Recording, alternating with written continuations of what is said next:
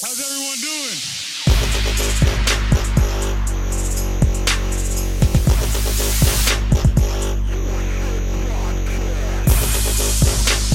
Welcome back, everybody. Welcome to the 60th episode of Forfeit Podcast. We have entered the 60s. I'm Matt. With me, as always, is the J-Lo, Big John Stud, Wild Bill. Evening, fellas. How you doing? How we all doing? Oh, I'm great. Yeah, tell us why you're great, Jesse.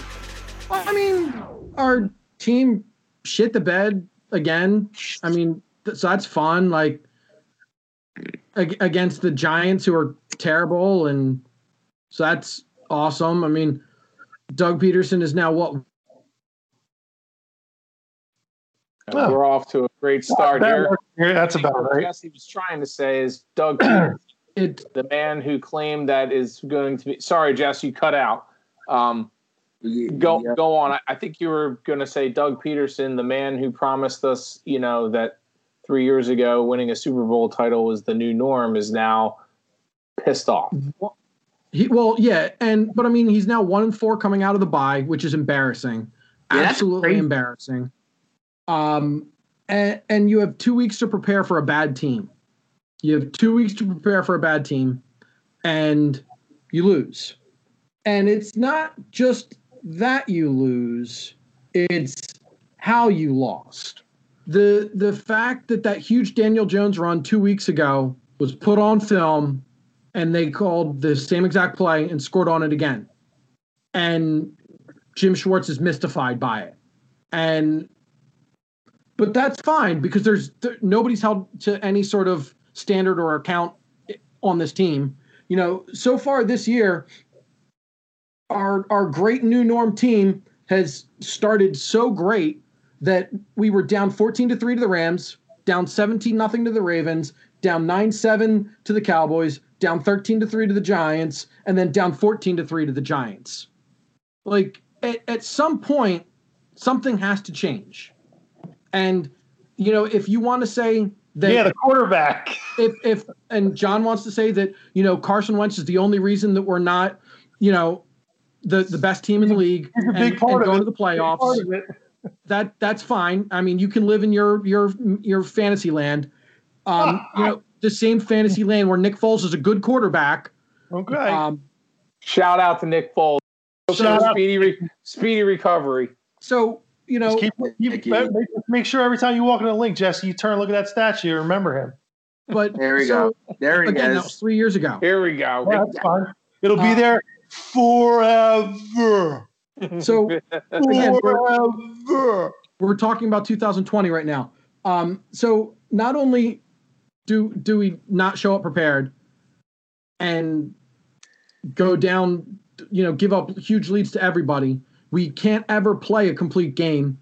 When the offense is finally clicking, the defense shits the bed. When the defense looks great, the offense doesn't know what they're doing. So it's terrible. And you look at the way this defense is built, with bad linebackers and one good corner and no safeties, that unless the D tackles basically play, a top 5 game, the defense is going to get smoked every week, because Jim Schwartz and Howie Roseman don't know how to scout or evaluate talent and don't believe in linebackers. And, I'm not a huge fan of some of the Philly media or radio guys, but one of them brought up an interesting point that... Easy, those are our colleagues, Jesse. Yes, I didn't insult anybody. They said, if you want to, and this guy is as big of an anti-Carson guy as you can find. He said, if you want to find out who the problem is, take the play sheet away from Doug. Because if you take the play sheet away from Doug and Carson is still playing bad, then Carson is the real problem. If you take the play sheet away and the offense bounces back and starts playing better, maybe there's a problem that needs to be addressed with the coach. Because right now, the team was better with Mike Rowe helping run things than the 5 offensive coordinators, assistants, whatever you want to call those idiots. So everything on the offense is going downhill. So it's one or the other. It's either Doug's the problem or Carson's the problem. So if you take the play calling away, then without a shadow of a doubt who the issue is. And if it's Doug, that's the easier fix because you just get an offensive coordinator in here. Because I don't think Doug should be fired. I just think there should be somebody else in here that can help run the offense, and Doug can worry about being the head coach. I'd be okay with that. So, John, I think that's a good idea. So, John, earlier you were flying your white flag on the screen. You had a little Kleenex or a tissue or napkin, whatever. My tears were in it. So, what made you wave the white flag at this point in the season? And for all our listeners out there, we all know who the most optimistic Eagles fan on this podcast has been through all this slop. 100%. It's been Mr. Mathers. So why now, John? What are you seeing that's making you start Matt, what have I been saying since week 3 of even last year? That's Howie's fault. I'm breaking my promise even answering this question, but I am done even trying to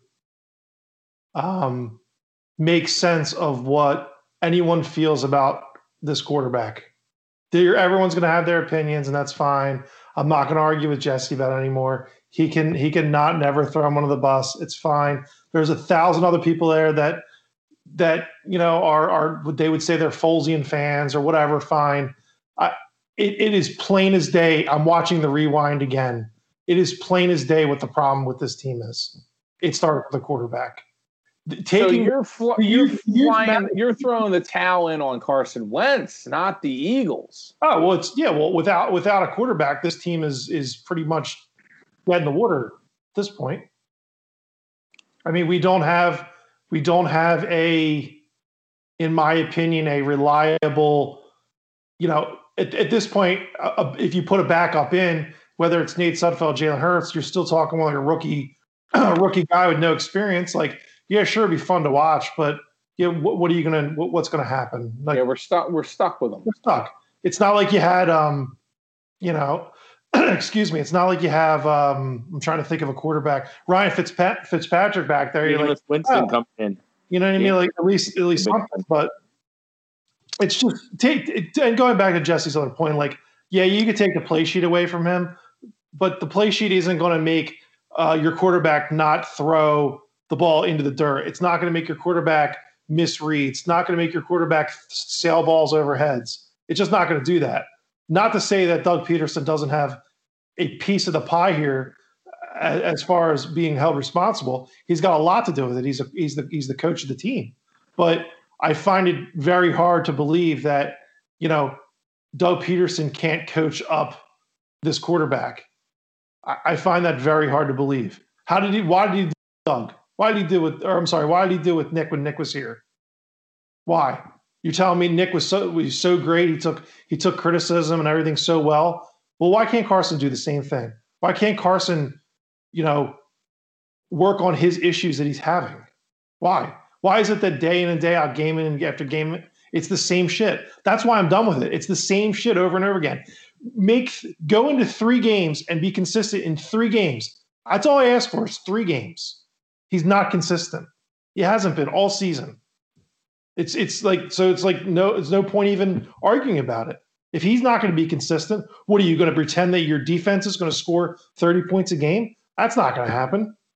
I mean, so it's kind of like I said. I'm done with it. Unless you fix the quarterback, this team is going nowhere.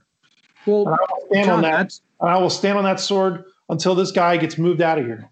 But that's why I think you should take the play sheet away, because then at least like, okay, if Carson starts to play better with different calls, with a different scheme and different plays being run, if he starts to play a little bit better, all right, maybe we've got something here. Maybe we don't need to nuke the entire.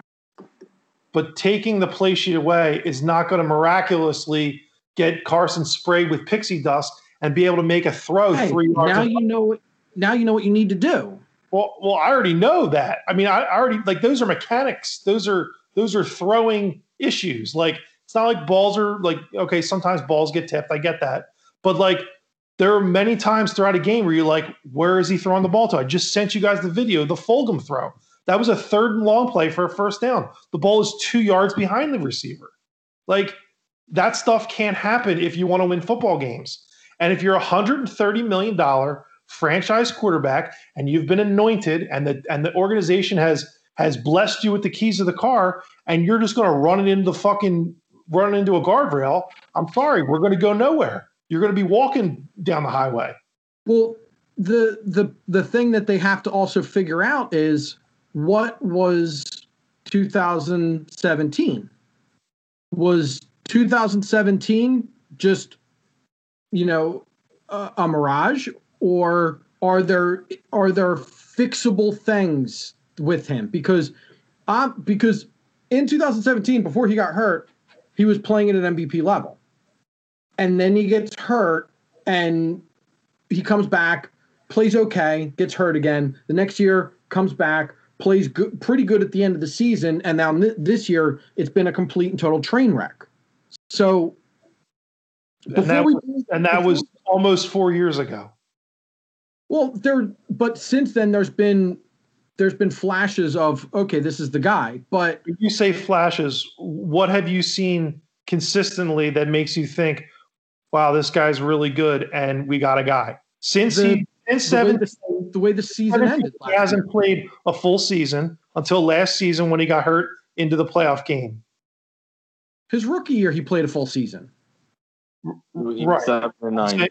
I'm saying if we're going to sit here and be like, all right, we need to start talking about the future. What have you – forget that then. What have you seen since Super Bowl, let's even say, that made you think, wow, this guy is consistent. He can do what he has to do to win football games. I just said the end of last season, what he did those last 4 or 5 games. He put a practice squad roster on his back and carried him into the playoffs. You can but it was. Okay. Now, again, that's enough for you to be like, okay, this guy, and then going 3 or 4 games into this season, you're like, oh, he's still good. No, I absolutely have doubts now. But when this season started, I looked at what he did to end last year, and I'm like, all right, he played great to end the season. We got him some weapons. Let's see what can happen this year. And it's been a complete and total disaster. So, but I'm glad you feel that way. Because I was going to send a mental health advisor over to your house. But my point is, something has to change. And the easiest that'd be good. We can start there. That would be a good thing. Why don't they just start the next game without him and we'll see how that works out. The easiest it's a off season anyway. Who cares? The easiest thing to do is figure out what the problem is by taking the call sheet away from Doug. Because if Carson plays better, you need an offensive coordinator. If Carson struggles, you have to blow up your entire roster and your salary cap. So we should make damn sure we know what we're doing before we make a rash decision. That's all I'm saying. I agree with Jesse's point, but I also agree with John's point, which I know is a cop-out to kind of try to – Aside, Bill. But I'm gonna put this out there and let you guys chew on this. I'm looking at some 2000. I'm gonna drop some knowledge bombs. Oh boy! In 2017, Carson Wentz's 3 losses that he has at a starting. I'm sorry, 2 losses. He was 10-2 as a starter. You know what his 2 losses were? When he had over 40 attempts passing. When he won every blowout win that we had, he had 27 to 31 pass attempts. Do you see a fucking theme? And then all those games we had 1, 2, 4. In those games we had just the same amount of runs or a little more runs than passes, and we win. That's been the recipe that hasn't changed. He can't be throwing the ball 40 times. He's not an accurate quarterback. He's a big play quarterback. He needs to be basically a game manager who every now and again takes a big shot.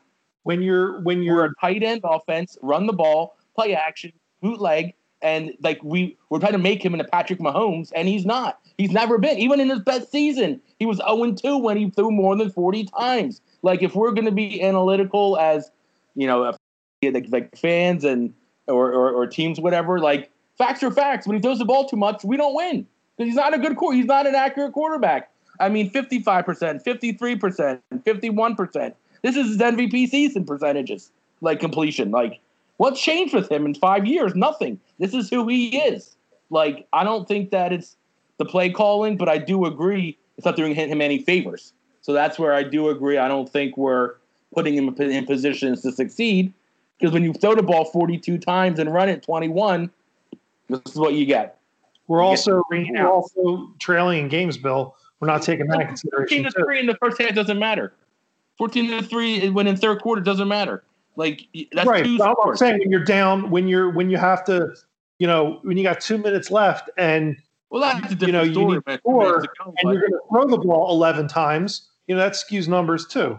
No, I mean it does, but the fact that the run, the fact that we have arguably one of the best running back combos, even though Boston's not a big name, all this kid does is produce. He's not a sexy name. He can't have 20 carries a game, but neither can Miles. But you give them each 10 to 12 carries, each 3 to 4 screen passes, and we have a dynamic backfield. And if Clement could be maybe a little bit of a thumper on that TD run, he looked good. Like the whole thing with Doug, and when he came in was in the 17 season was I don't need a feature back. My system like to have 2 to 3 backs that are all the same kind of back. Can run the ball, can pass block, and can catch out of the backfield. He doesn't need to have. So I'm trying to make Miles into this bell cow Dalvin Cook. It's not going to work. No. He couldn't stay healthy at Penn State, and he can't stay healthy in the pros. So why not be smart? And I don't know. It's just one of those things where, like, I agree with what he said in the interview that we're just shooting ourselves in the foot because it's like, yeah, you're not calling good plays. Our players aren't playing well, and we're not a good football team. Like, that's just where we're at right now. And it's like, you have time to turn it around always. We're in first place, but it's like, as the weeks go on and you don't get better, it's like, well, we're in week 11 now. Like, what's going on? This isn't week 2, week 3, and the whole, we had no preseason. Well, that's out the window. Oh, well, we had injuries. Well, that's out the window. You had your receivers back. Our O-line, I know, is a little whatever. But, I mean, the only guy we're missing was Deshaun in the receiving corps. So now, and Zach. But you had Goddard. I don't know how Goddard was on Sunday. I mean, Christ. I thought he was supposed to be back. I don't know. It's just Rodgers produced too. He did. And here I am, dumbass, talking the whole time. I'm on fucking mute this whole time, trying to make a point. I'm like, I thought you were doing something sidebar. I'm like, all right. But to your point, Bill, nothing's really changed. It seems consistent statistically, and John, to your point, that in 2 minutes of the game, when you need a score, that's where you draw up the big play. Is what Bill's saying, But the majority, I mean, we got back into that game on Sunday by running the football. Yeah, to the point of like shooting yourself in the foot. If you watched, I forget what series it was, but we started out probably like the 10, 15-yard line. The first play was Miles Sanders out in the straight in the flat, and Carson threw the ball into the dirt. Okay, second down, Travis Fulgham, false start. Okay, so now you're like third and long, and what does Doug do? He calls up, and this is where, like, of course, I will. That draw play for like 1 yard. He fired the ball out to I want to say it was either Hightower or Rager, and he was like double covered. Yep, it happened like 2-3 times.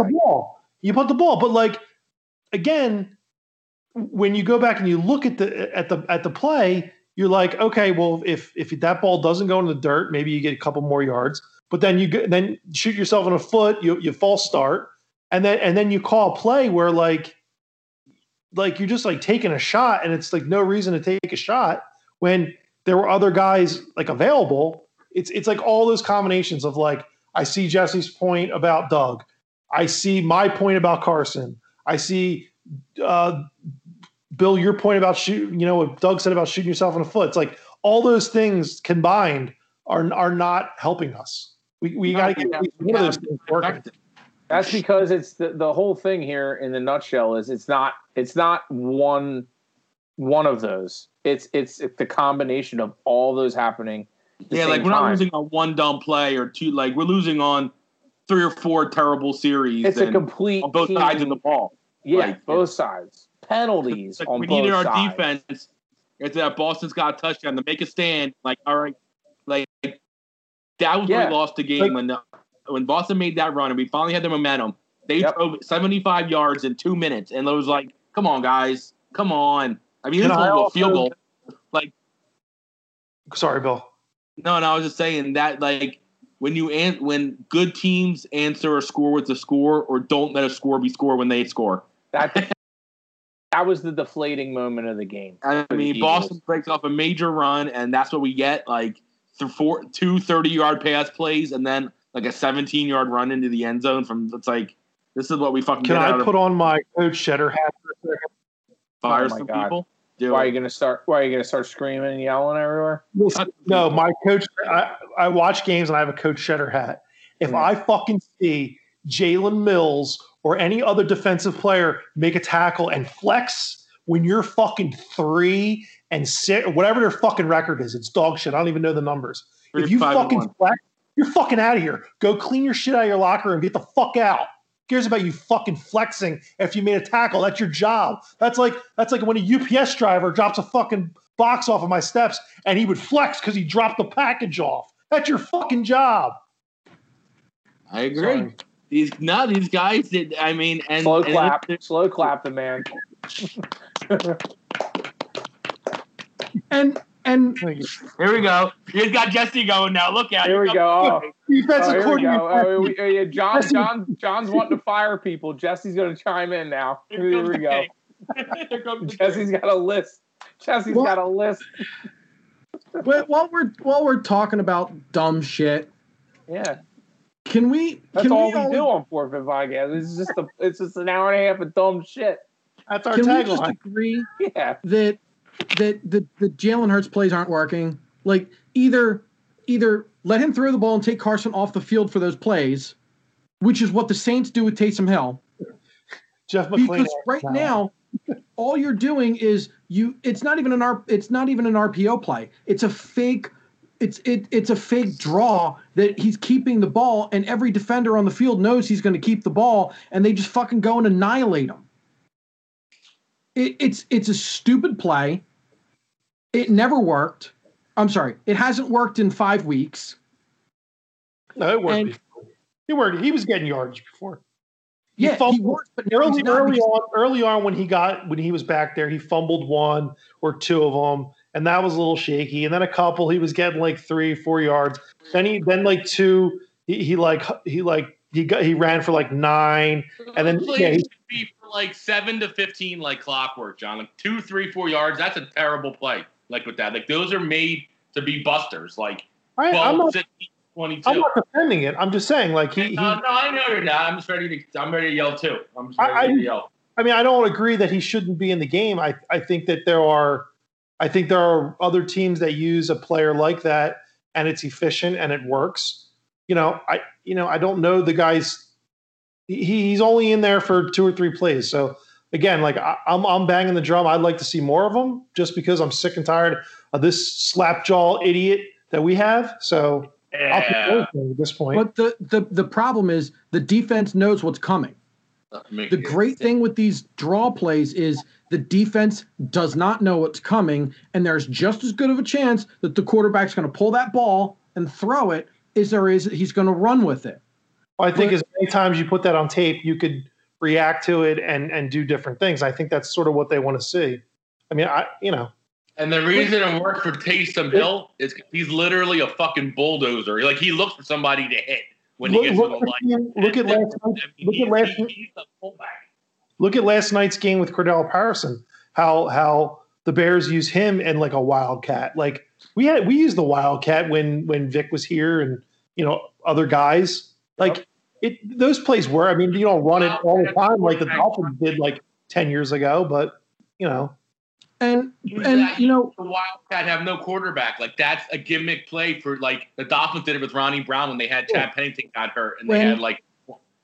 I'd like to see more of the goal line plays be maybe plays where you see Jalen Hurts in there. He's a guy that's probably hard to bring down, and we don't have a bruised running back.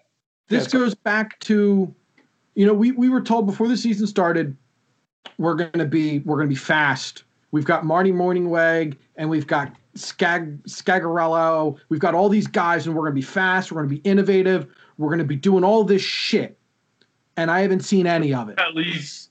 And you watch fucking teams like the Rams and the Chiefs and the Ravens, and it looks like they're playing a different sport. It looks like they're going 100 miles an hour, and we can't get out of first gear. And a lot of that is on Carson. But it's not all on him. And no, it's like 80 on him. And isn't it funny? Isn't it weird? You look at the NFC as a whole, and you look at some of the teams, Jesse, that you mentioned, that you watch them play, and it's almost like they're watching a different sport. Yeah. And they're in the wild card. You have teams, you have like 6-3 teams that are in the wild card. And here are the Eagles at 3-5-1, sitting pretty in first place and have a division lead. Look last night when they throw all the standings up on the screen, and they showed like the Bears and the Vikings still in the hunt. And of course, there's us at 3 slop and whatever, 5-1, and like they have a lock. You have a locked in playoff berth. Like it's amazing, and that's that's part of the shitty thing about when I sit here and I'm like I was fiery on Sunday, and I'm done with it. But like you sit back and you go, well, you know what? There's still a glimmer of hope because you are in first place. But like, dude, if you would have beat the Giants, like it really wouldn't have mattered that much. Like now with the Saints being banged up, like you got Jameis, so like you probably could beat Jameis. You know what I mean? Like Seattle and Green Bay are probably be L's. But here's the thing though, like the way I see it, especially with the game like we just saw, it's like we're not going out and trying to beat the other team. We're trying to not beat ourselves a lot of times. 100%. You know what I mean? It's like we're beating ourselves in these games. Yeah, it's like, hey guys, let's show up on Sunday and not have a penalty. How about that? Let's try that.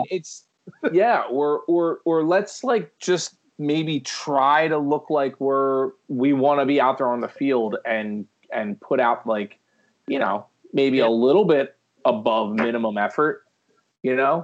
I think you texted John, when things were started really going downhill, and we're wondering what the hell's going on. This is like, again, an ugly product, unprepared, display of slop. And you're like, these guys are laughing out there. It's like, what the fuck what are they laughing at? It's the laughing. It's the sideline stuff. It's the flexing. It's like, I don't understand. You know what it is? It must be that like I'm realizing that I'm an old person now, and that like that stuff like really bothers me because I don't think I would be that type of person. Well, it's one thing if you're trying to do it to kind of kick up the morale and build some wind in the sails of the locker room. I get that, but there's also a time and a place for that, right? It's like after a big play, or you can feel the momentum switching in a game, and you're just trying to like ride that, get everyone's adrenaline rolling, and so that way you can like kind of build something upon it in a game. I mean, we've all been there. We've all played competitive sports in some form or fashion, and it's like you can feel the ebbs and flows of the game, and there's energy that flows throughout, but it was just these guys are flexing, and we're a 3-5-1 team. And we were losing at the time, and the writing was on the wall. We were going to lose the game, and they're still out there, like flexing, like it's to your point, like I tackled a guy or I stopped a guy behind the line of scrimmage. It's like, congratulations. Like, what do you want? Like a cookie? Like, yeah. It's your job. And another alarming thing, someone said it during post game. I forget who it was, but they were like, here's the Giants who started off even more atrocious than we did, if you can believe it. A 3-7 team, and it looks as though that they're still not a really good football team. You can see signs of progression in their football team. They're getting better and better. Yeah.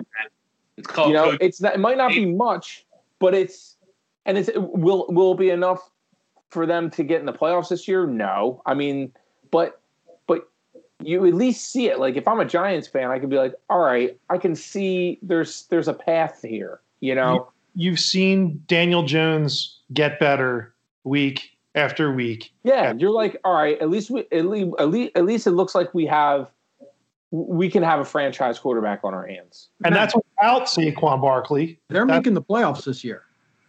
Who? The Giants. I mean, if it's not us, if we lose this week and they win, they're ahead of us. They have an easier. I mean, that's me like holding on to that one little sliver of hope. And like, they have a slightly easier schedule than us, and after what we've seen the Eagles defense put out, let alone the offense, the Browns are going to beat our fucking heads in. And it doesn't get any easier after that. Yeah. Like, they might not win a game till after Christmas. Well, the Browns just won 10-7 against the Texans, and the Texans have the worst defense next to the Cowboys in the NFL. So if we give up more than 10 points, and the Texans hold the Browns to 10 points, and we lose 28-27 to the Browns on Sunday, we're officially cooked. You don't think the Browns are going to run that same quarterback play that the Giants have burned us for on two? We'll see if we're good or not. Like, we're seeing if our guys, because the Texans are horrible on defense, and they held them to 10 points. So in Cleveland, so it's like, they have Jarvis Landry and then no receiver, so they don't really have a receiver. They have Njoku, who's like an average tight end at best, but they have really good running. Don't forget about that running play that they just didn't score on because he stepped out of bounds. Oh yeah, Nick Chubb. Like, he wanted to save the game, the anti-Todd Gurley touchdown. Like, the game was over because they would have been up 2 scores. He's like, I didn't want to lose the game for us. It's like, hey, dickhead, you would have been up 10 in 20 seconds. I think you're good. I don't know. At least he was thinking. Like, he was thinking to try to be a team. But no, I mean, our focus is going to be stop. If we want to shift to the Browns a little bit, but I think we should try to get some Browns talk in for this week. We got to stop the Browns, actually. Make Baker beat us. Like, literally, Jim Schwartz should be like, we're going to play 8-9 in the box all day and let Baker beat us. And if he beats us, then we just suck. Because Baker don't beat many guys. They win when they run the ball on people. And that's supposed to be our best strength, our D-line and stopping the run. So Howie's $120 million D-line. Let's see. Well, we couldn't stop a running quarterback. So, yeah. Well, and it was one of the podcasts I was listening to. They were talking about the defense, and it was just like, all right, well, we don't need this guy. We don't need this guy. We don't need this guy. We'll just take this scrub that's never played well, that's only a nickel corner. He's an outside corner now. We don't need this guy. We don't need linebackers. Bradham can't play. What's his face down in Arizona? He can't play. None of these guys Hicks can't play. None of those guys can play. But you know what we do need to? We need to spend like $200 million on the defensive line. And the problem is your corners outside of Slay can't cover. You have one safety, and you have no linebackers. And if your defensive line doesn't pitch a shutout for 4 quarters, you lose. That's the way it is. And then you look at our draft this year, and I know John hammers me for, wanting instant gratification, but when, we draft Rager got hurt, but he's shown some flashes. Hurts at this point is a gadget player / backup quarterback. Your third round linebacker is a project that probably won't start for 1 to 2 more years. And every other guy that they drafted can barely play on the practice or can barely play and get special team reps. Like, we're a bad team, and we're a bad team, and those guys can't even get playing time over legitimately bad players.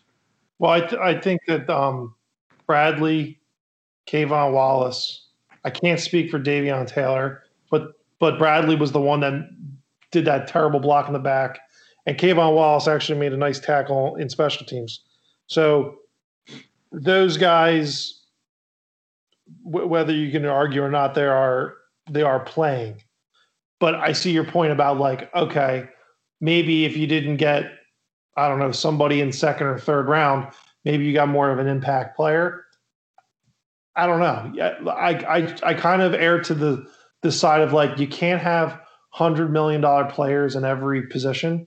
Like, I would love, and you guys heard me say this, linebacker, I would have loved Blake Martinez. I would have loved him. He's a leading tackler again this year. Like, one of them, but Howie doesn't like linebackers. He hates them. We can't pay, whatever Blake Martinez made or is making. We can't pay that because we have a corner that you just gave $80 million to. You have, like you said, you just gave Malik Jackson $50 or $30 million. You gave Javon Hargraves a boatload of money. You re-signed Brandon Graham. You got Fletcher. So there's going to be a weak point at some point, at some stage of that defense. And of course, right now it's safety and linebacker. Like, those are your two weakest spots. Now, you could argue that, the defensive line isn't playing up to what they're being paid. I would agree with you there. But again, I would also argue that our quarterback isn't playing to what he's getting paid either. And neither is, Alshon Jeffrey they're sort of easing him back in, but I hope another week of him, might be helpful. We'll see. I don't know. But and here's the other thing with Alshon. Why are we even playing him? He's not going to be on this roster next year. Every snap that you take from Fulgham or from Rager is a lost snap on development of cheap players that we are going to have here long term and are going to help us hopefully win games next year. I don't get at this point. I'd have just been like, Alshon, just hang out at home, man. We don't need you. Oh, that's not. I mean, he's a veteran player. He's not as bad as you're making him out to be. No, but he's a good player. And while we're talking about guys past their prime, they talked about the offensive line, and Isaac isn't ready to go yet, which sucks. And then who was it? Herbig smashed a bunch of his fingers or whatever, and he couldn't go. So here's what I don't get. So Doug said with a straight face that he dressed the five best linemen that he had. I'm not a football savant by any stretch of the imagination, but I bet a large amount of money that Jason Peters would be a better guard than Opeta was, and have Mailata on as tackle, which would make the line much better. But Howie and Doug and Jeffrey and every other asshole in the front office must be terrified of this guy, because we can't do anything to inconvenience Jason Peters after we gave him a ton of money to come back. Oh, we can't ask him to do what's best for the team. Oh, that'd be crazy. Like, come on, man. Fucking saddle up, man up, and play guard. And let Mailata play tackle. And that line is better. It's a better line. I agree, Jesse. You're 100% right. 100% right.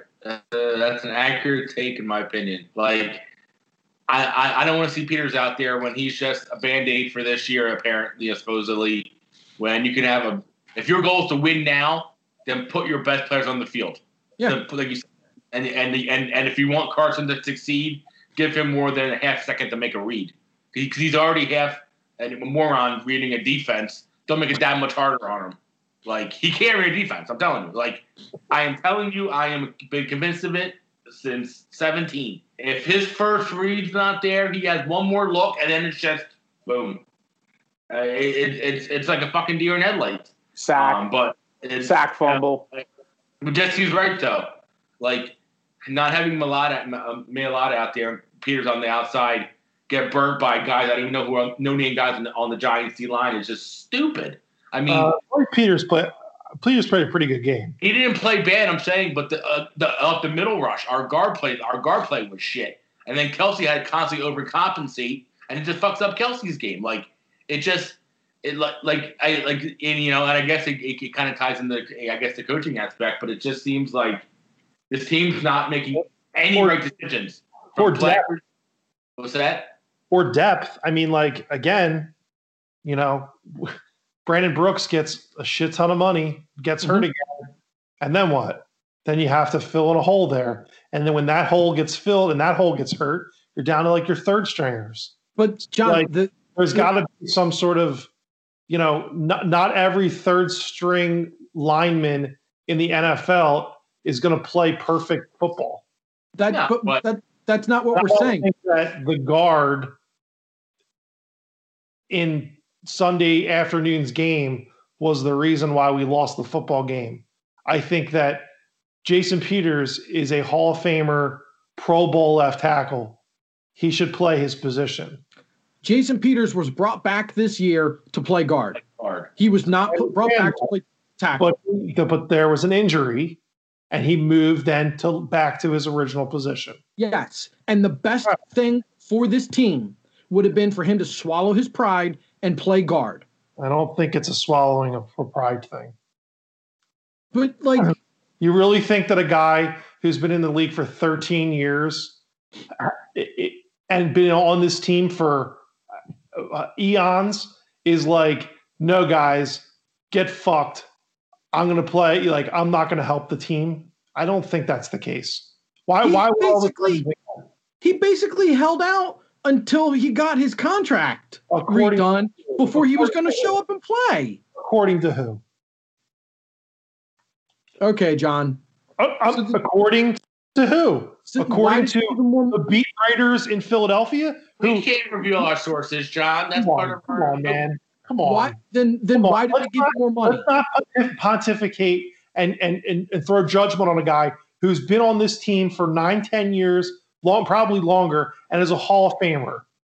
I mean, if they asked Jason Kelsey to play guard, you don't think he would? I wouldn't. To save him from snapping the ball into the ground 13 times. Yeah. Christ almighty. Like Goff over here. Ball goes up here, dickhead. Can you give the guy a little bit of the benefit of the doubt? Like, come on. All I'm saying is Jason Peters at guard would have been a much more improved line over Opeta. That's all I'm saying. Well, they obviously feel that Mailata can't play inside. So if he can't play inside, why would you dress a guy who can't play inside? You might as well dress a guy who can play inside and outside, right?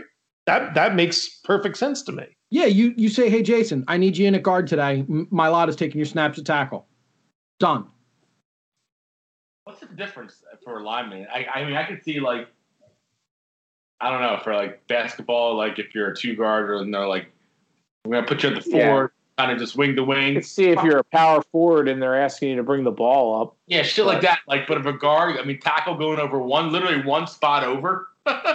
Like, and if you guys showed me, like, 4 sacks that Jason Peters gave up, I'd be like, okay. But, like, again, Opeta stepped on Wentz's foot once, according to the guys on the broadcast. I didn't actually see it, but according to that happened. Fine, okay. But, like, other than that, like, he didn't play a bad game. So I'm like, he let a ton of free rushers through. He let a ton of guys through. He was getting beat like a drum. There it is, like a drum, John. Like, I'm just sitting over here, I'm sitting over here imagining, what if Jesse What if Jason Peters walked into Jesse's house and Jesse right behind him, right now? I would tell him like, dude, you need to sack up. Sack up, bro.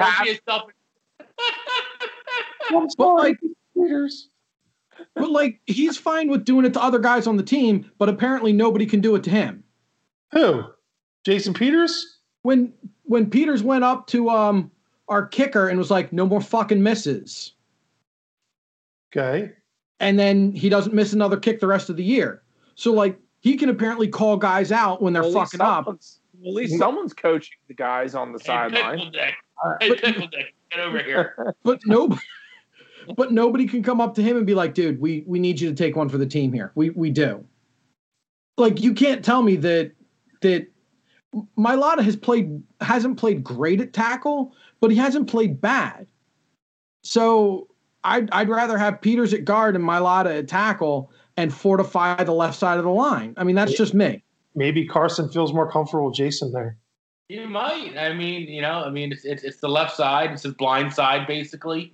So, like you got to have a lot of trust there. And what if, like, they try to have that talk every, like, Thursday, and Jason's got the big old cornrows and gold teeth. And like, what up, coach? Doug's like, we got to talk, Jay. And he's like, yo, I ain't playing guard this week, Doug. Good talk, Jay. Have a good one. Yeah. Have a good one. Yeah. Have a good one. Tell the family I said hi, all right? I mean, he is a large human. All right. Have a good week there, Jay. And like John's right. Like he's a Hall of Famer and he's been a great Eagle. But like right now, I don't know. But it's just best for the team is to cover Carson's blind side, and you want your best left tackle. Left tackle to be on his blind side. I mean, would you rather have Carson blow another knee out because he left tackle is if Jordan Mailata let a guy by and fucking Carson Wentz's other knee exploded, you'd be fucking want to shoot him in the face. Yeah, but you don't care because you want Wentz out anyway. I've never said I wanted the guy hurt. Yeah, not like that. We want him benched and embarrassed. We want him to get I would prefer him to be benched. Yes, I think he needs to be benched. We want him shamed. Shamed for all to see. If you watch the 9 games that I've watched, other than maybe you could argue maybe 1 game, 1.5 games, he's been an inconsistent player. And if a coach wants to make a move to maybe just like sit him down for, I don't know, a game, show him the sidelines, show him maybe what he's missing, maybe that's a little bit of coaching. I think I said that in one of the last podcasts. We said maybe it's just to take a seat and watch for a game. And if you're going to take it as, oh, I'm going to cry and be a little bitch about it, then get the fuck out of here. Like we've shown you 130 million reasons. You can sit like 1 game check and hold a clipboard and maybe see what you're missing. Maybe the game slows down for you. I don't know, something. Or maybe you can go out in the cornfield and throw a football through the tire that you have out there and maybe actually aim for the tire and not the grass. That would be helpful. Yeah, Carson. Yeah, or the tree branch that it's tied to. Exactly. Carson, give me some little you're on the bench this week. Give me some oatmeal pies. You sit on the bench. So, bringing it back to the Browns again, we haven't lost to them since 94. Oh, it's coming, baby. I think we're due, right? Don't guarantee you're winning. Are we due for an L? I forgot I'm going to punch you in the throat if you do that. If you do that crap fight, John. I'll punch you. Jameis Winston style. Oh my God, I'm going to punch you. Eat that W. He is like literally. He's literally the only guy in the NFL quarterback-wise who's harder to root for than Carson. Like, those two are like the most unlikable guys to root for in all of NFL. I can't root for Aaron Rodgers. What's that? Root for Aaron Rodgers. Nah, I appreciate his greatness. I can like step back and appreciate how good he is. He's a shitbag, but he's a great quarterback. No, Aaron Rodgers? Yeah. Why is he a shitbag? Well, you can appreciate his greatness. Like he's not a teammate kind of guy. You can appreciate his greatness, but like, does that mean you have to root for him though? Well, no, I mean, I don't necessarily root for him. I just like I can watch him and enjoy him. Like I don't get like annoyed by him. Like I think he's a really good quarterback. John, he's not a team guy. Like he's a piece of shit, dude. Yeah. You don't think he's a good guy. Like, there's one reason. There's a reason they underachieve because he's not a leader. John, he's cut his entire family out of his life. Like, he's. I don't care about that. I care more about winning football games. Yeah, no, I agree, but I don't think he's. I could he give has a shit about your personal life. that's not infectious.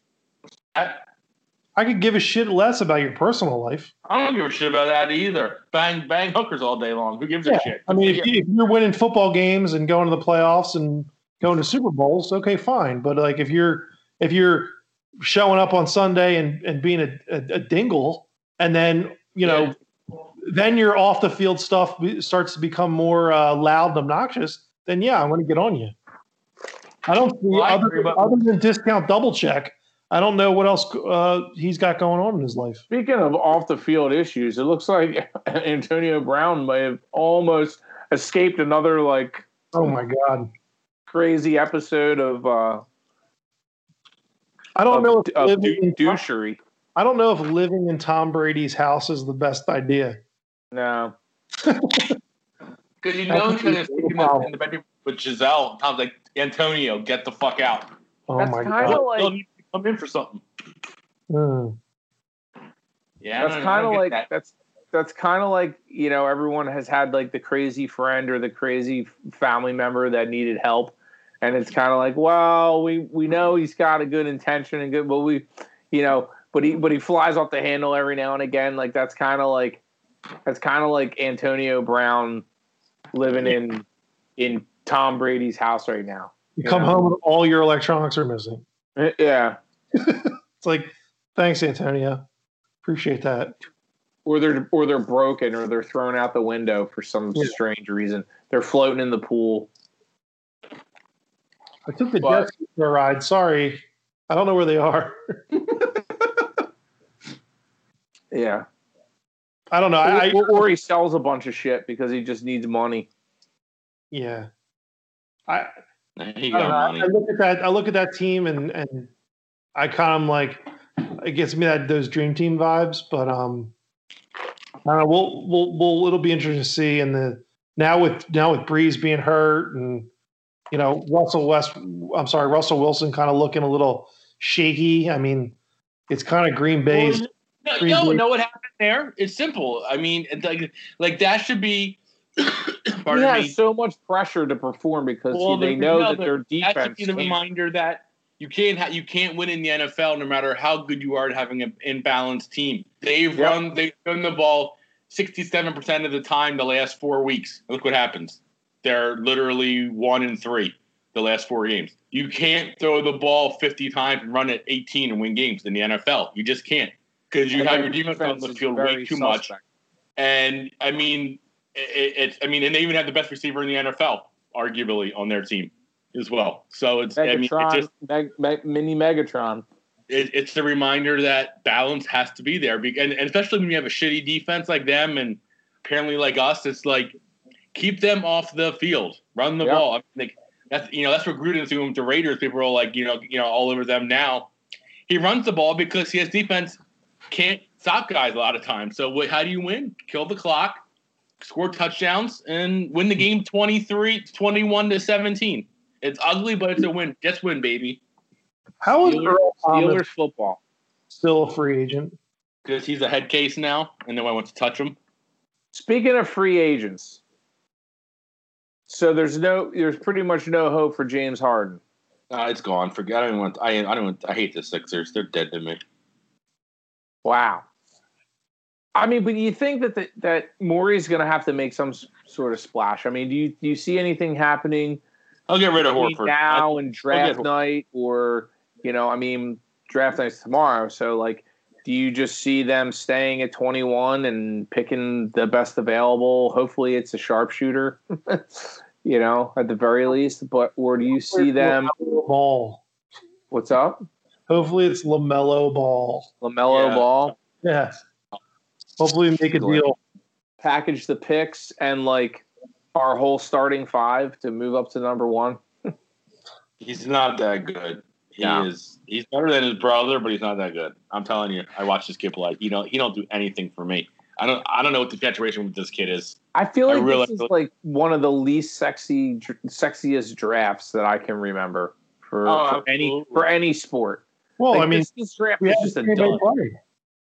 Yeah, I mean, no college basketball this season. That hurt. That's true. I did read that they're thinking March Madness in Indy. Yeah, for a bubble.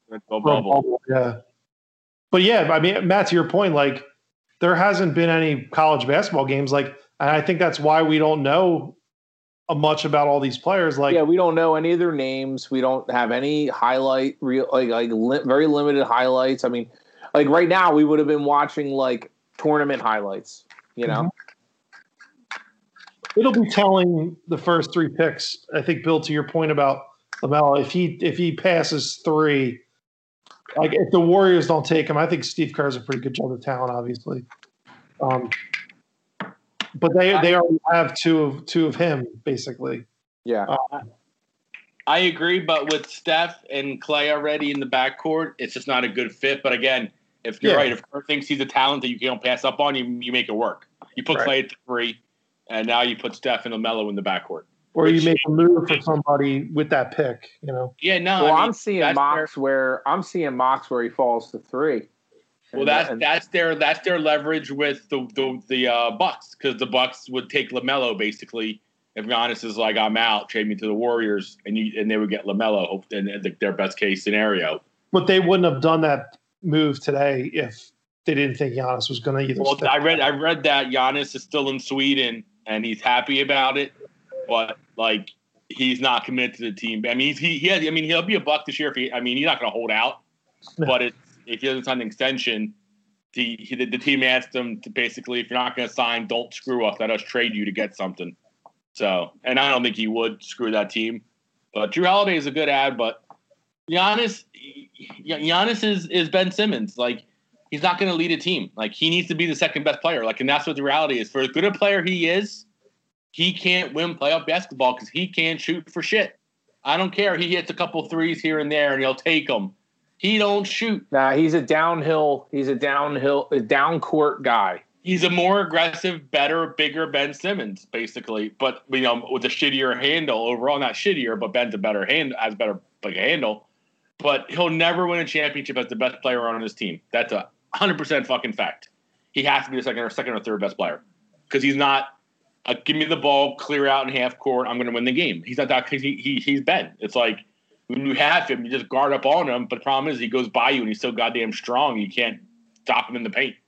But I don't necessarily agree with that. I think that he doesn't have to be the best player, but there can be other guys around him that play better. I don't think Chris Middleton is that good.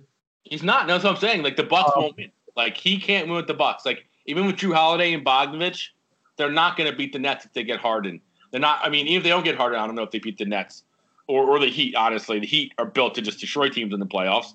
And if they do get out of the East, they're not beating LeBron. They're not going to beat Kawhi. They're not going to beat Denver. Whoever comes out of the West. Like, I think Giannis has to go to a team where he's with a Steph and Clay, or he's with a he has another superstar that can be the scorer with him, and they can have a Batman and Robin, because the last 2 years with Milwaukee, he couldn't get past the Celtics, and then he couldn't get past the Heat. Teams that do what? Play half-court defense. So let me answer this question. Based on what the Sixers have currently right now on this roster, do you think that they need they need that one more piece, or do you think they have enough? The Sixers need one. They need 2 pieces. They need a starting true shooter for the starting 5 and a shooter off the bench. They need 2 more shooters, and I think we could beat any team in the East. Which is how we are now. Even with Al and Toby, we need another J.J. Redick, and whether that's a rookie we draft, and then we need to sign a guy like a Korver or somebody for the bench that can come in and pop a couple threes. We get shooting, our size and defense, we are a nightmare. Like, it's just we don't got to shoot. That's just a fucked up thing. The only thing I would say we would need to add to that is just an insurance policy for Joel, because he's not playing. Sure.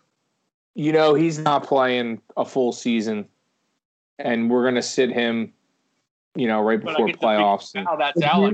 We keep Al. Would you rather have Joel, James Harden, and Tobias, or would you rather have Joel, Ben Simmons, and Tobias? Oh, James Harden, Joel. James Harden.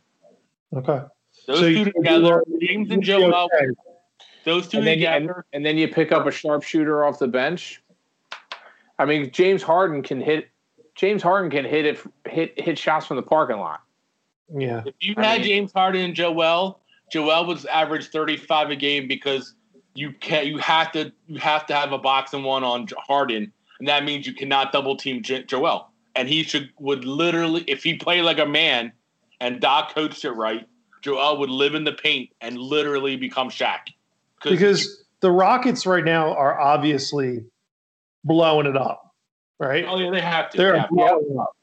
Right. So there's no reason why you couldn't make a move for him based on what you have on your roster. You can, but I would do it as much as I love him, and I really do love Ben as a player, not as a person. But I don't think there's any way the Rockets would give up Harden, no matter what we say. When we got Joel and Ben sitting right there, there's like a 0% chance, and I'm okay if you get Ben. So Ben would be the odd man out.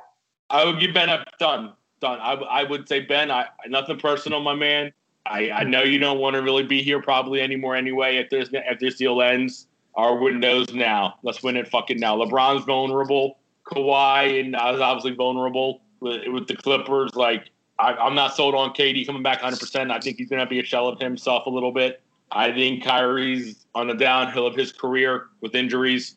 I think our biggest competition are the Raptors and the Heat. If we would get hard, those are two teams that would be like, fuck, we got to get through those two teams. Because the Raptors just play good coach. Kyrie is so underrated still. Siakam solid. Gasol solid. Van Fleet solid. They're a tough out. And then the Heat just... I think the big three of Harden, Joel, and Ben would, of course, harken back to the Ben, Jimmy Butler, Joel thing. But I feel like, exactly right, but I feel like the Rockets are going to want something of superstar value, whether we can argue whether Ben's a superstar, but of value back for him. Like, because I think like Tobias and Al and picks, or even Tobias, Al, and other pieces, like when you look at what CP3 got, or what the Oklahoma City Thunder got for CP3, you're like, oh, okay, it was like a lot of guys, you know what I mean? Like what the Pelicans got for, Drew Holiday, it's a lot of guys. Like James Harden is better than CP3. He's the top 3 candidate for MVP the last 4 years. That's a fact. Yeah, I mean, it's top like, 3 MVP candidate. And then you got to pay him too, which I'm fine with that. He's arguably the best offensive weapon in the NBA. He's a bigger left-handed version of Allen Iverson. The game's not similar, but they play, just give me the ball, and you got to kind of work off of me on offense. But I'm going to get you 35 a night, so we're going to win a lot of games. And he doesn't really take bad shots, though. That's the difference with him and Jim and Allen. I'm going to throw a total wrench here. Well, maybe not, but I think at this point in their careers, I think James Harden is a more valuable offensive weapon than even LeBron James. I think offensively, yes. I think LeBron James is the better complete player. But if you were just talking about pure offense, James Harden is the guy. That's not even close. I mean, LeBron's not close to James Harden. You also don't want, for me, from a basketball perspective, I don't want James Harden to come down and shoot the ball 40 times. If he makes it 40 times, I don't give a shit. I don't want it on this team. This guy makes it from the parking lot, like I said. I mean, that's he fine. Gets hot. It's like, That's fine if you don't have if you get rid of Ben and you don't have any other scorers. But if you that's what it would be. It would be Joel, and then Toby's the third option. No, but we would still need a sharp shooting option off the bench. I think we would draft them. Hopefully, we would draft that kid at 20 or 21. Maybe we can sign somebody like CJ Miles or somebody like a veteran guy that could hit threes. I kind of feel like getting rid of Joel is the better move to get James Harden here, because to Matt's earlier point and what I've been saying, you can always get a center, a guy that serviceable big, a bodied guy who can, he doesn't need to play, 60 minutes a game, but he's there to grab rebounds. You know what I mean? So you're more in the camp of Ben Simmons, James Harden, Tobias Harris, Brook Lopez, something like that. And maybe Al Horford stays, and maybe Al Horford's your center.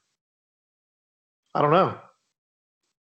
I don't love it, but I just feel like, look at Joel center Embiid. Off the bench. I don't know if he Joel, would do that, but is Joel Embiid going to be healthy or be in this league in the next 5 years? 5? Yeah, 3. Maybe 3. Yes, 5. Maybe. I mean, not be in it, but he could be starting to get that injury tag and not really a franchise player who's seen as more of a, hey, whatever, off the bench can get you 15 here if he's healthy that night. But I think he still has, in my opinion, 3 to 4 more MVP kind of years. And that's what I think. I honestly see Joel Embiid being Dwight Howard without the comeback that Dwight Howard has given. Yeah, Joel is more skilled. Like, Dwight was only ever a dunker. I mean, Dwight wasn't like a skill player like Joel. Yeah, I know. But what I'm saying is, like, he was a legit dominant force down low for only a limited number of years, and then he's had issues. He had locker room issues. He had off the court issues, but he's able to put together a nice little comeback for himself. And I never thought I'd say this, but I kind of feel, I like that.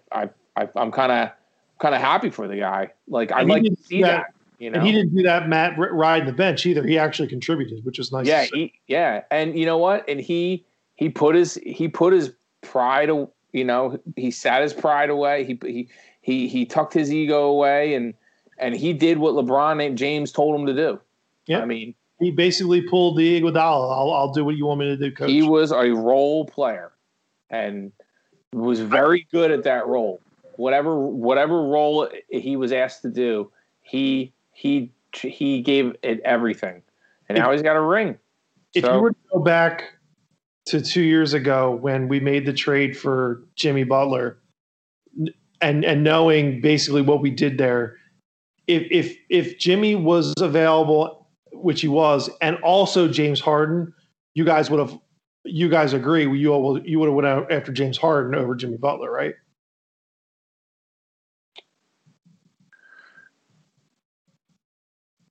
It's a tough one. Because I guess it's like now, I'm trying to think of, I'm trying to like put myself like in the position of not knowing what I know now, I know it's a shitty thing to like play Monday morning basketball coach. Yeah. And know that, like, I'm excited for Doc to see what Doc can do with the guys we have. Because it's kind of like, if Doc can do it with the guys we have, then we obviously, to Jesse's point, know like that it was the coach's problem. You know what I mean? But I feel like if James Harden is available, which he obviously is, you got it. Like, you learn your lesson with Jimmy. Like, go do what you have to do, and you have guys in there now. You have Daryl Morey. You have Elton Brand working with him. You hope that Josh Harris is on board again with bringing more talent here and wanting to pay another guy. Like, here's a question: make a move and see what you can do. Here's a question: 2 things. We hired Jameer Nelson as a scout. That's cool. Point guard. The Spurs are going to blow it up. Would you try to make a deal for DeMar DeRozan? Put Ben, Joel, and DeMar DeRozan wouldn't be a bad 3 because he's a shooter. He'll shoot. Yeah, he scores and he don't get hurt. I'd rather have Kyle Lowry. I guess I'd be okay with Kyle, but I feel like if we keep Ben, DeMar would be a better fit because he could play the two, like he's a straight two guard.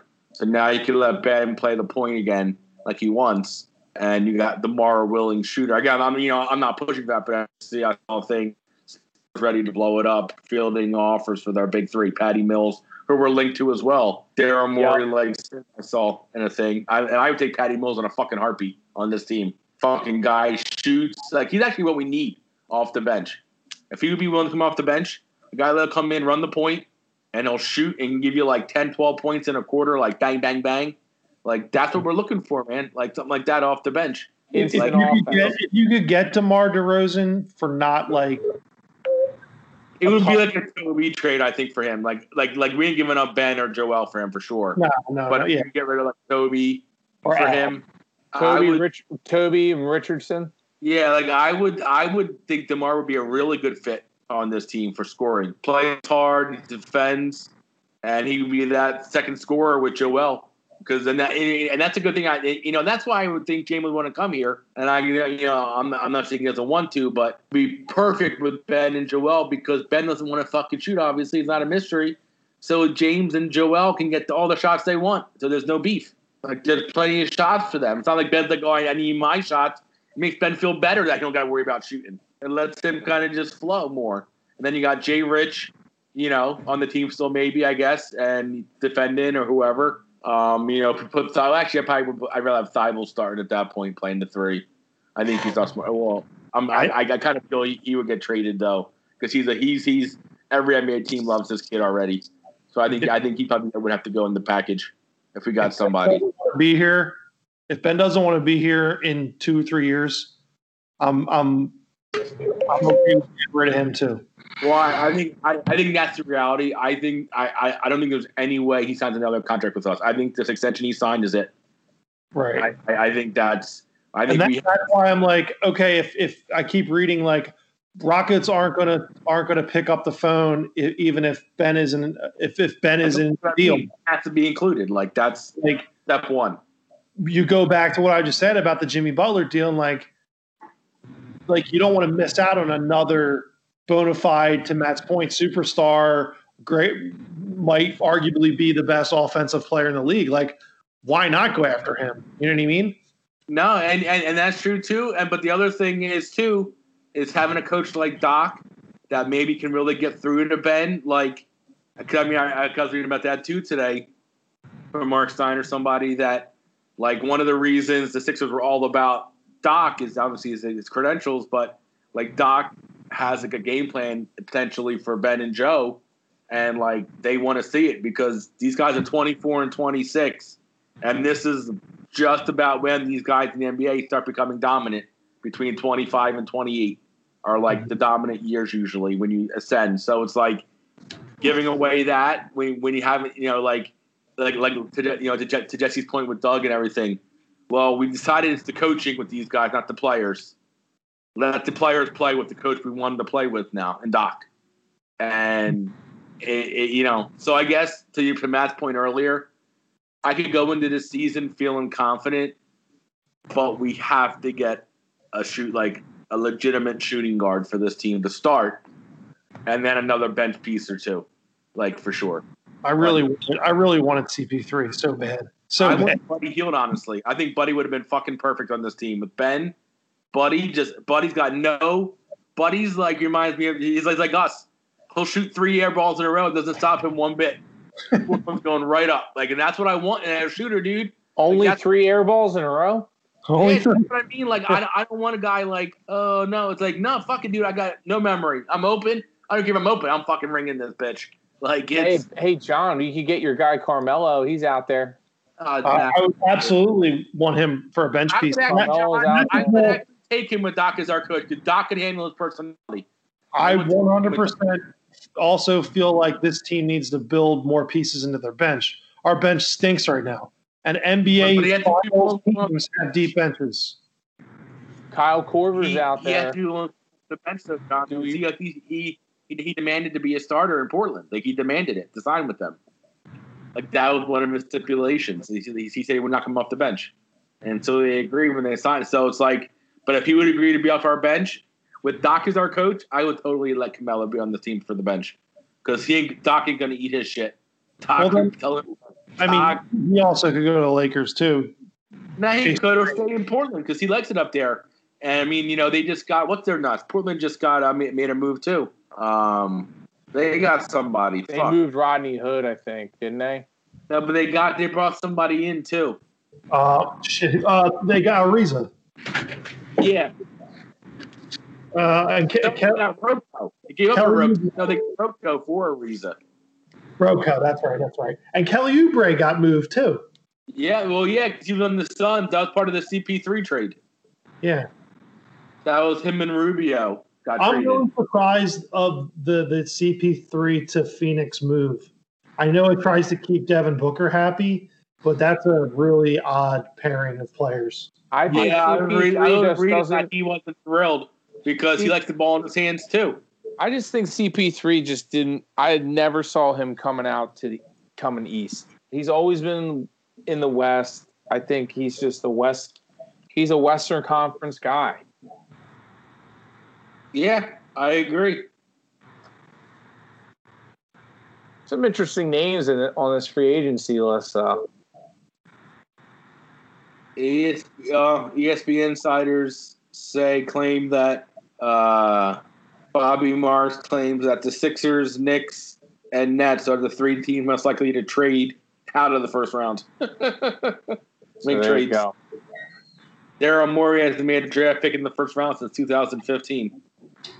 So what do you think that says? They're looking we package that pick with Al or Toby or somebody. Yep, and we're for somebody. Whether it's Harden or DeMar DeRozan or Bradley Beal, something's cooking. Something's cooking.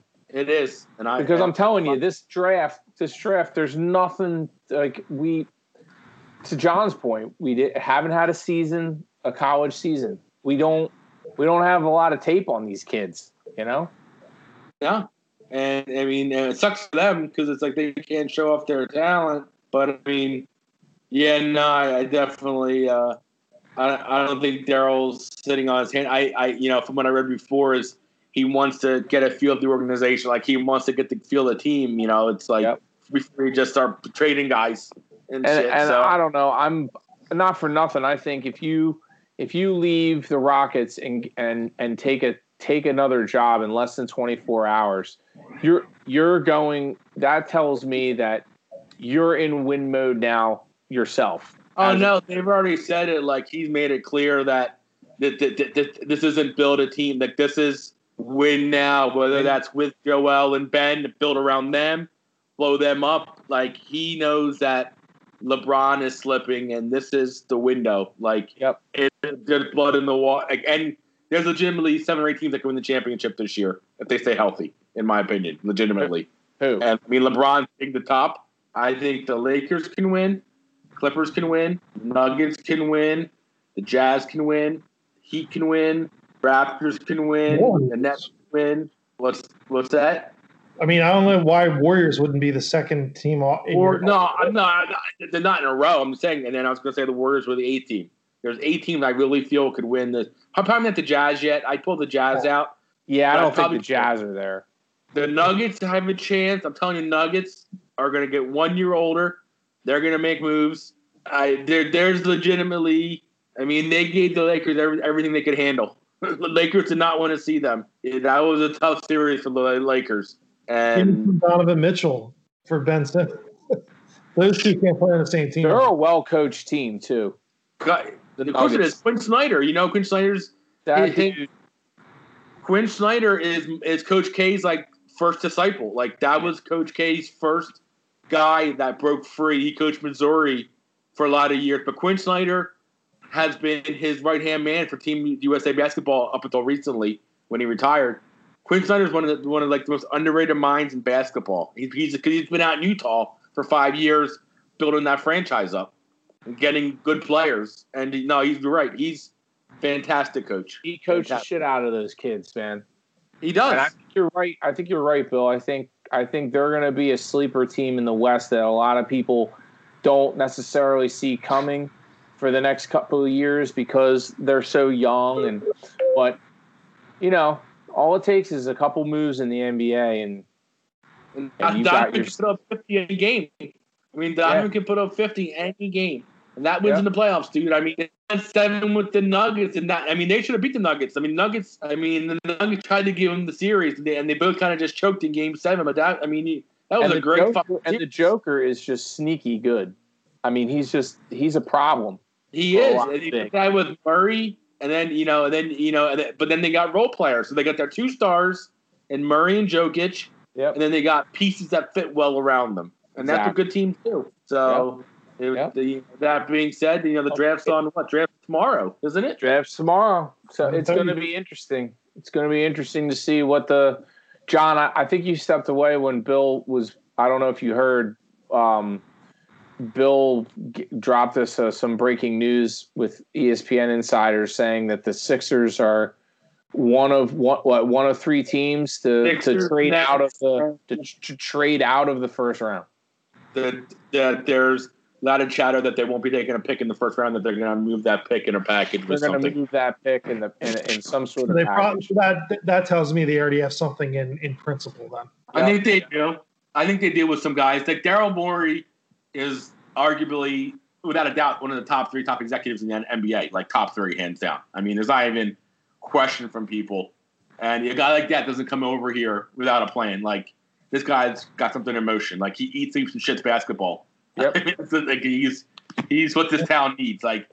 Like he's the kind of guy that I feel like tell Josh, get the fuck out of my office, I'm busy. I think he's the right kind of guy coming in at the right time, right? I mean, it is. Look at all the hype we had, and then one of the biggest letdowns that I can think of in Sixers recent history. It's like, this is just what that franchise needs, that shot in the arm, that adrenaline shot, And then to match it from the front office, you got Doc on the sideline. Yep. A championship coach that if a player wants to talk shit, they can't be like, fuck you, Brett. You say fuck you to Doc, it's on. Like, it's like, what, motherfucker? I got a chip. I coach KG, a top 50 player. I coach Ray Allen, PG. Yep. Now, I mean, you name it. I've coached. I don't want to hear. Maybe Paul Pierce. That's what I'm saying. I love the truth, baby. Should have been a Sixer. Thanks, Larry Brown. You fucking asshole. Promising Larry Houston draft. Here we go. Fucking shit bag. So, Jesse, do we have a cigar to review tonight? Do we have a cigar to review?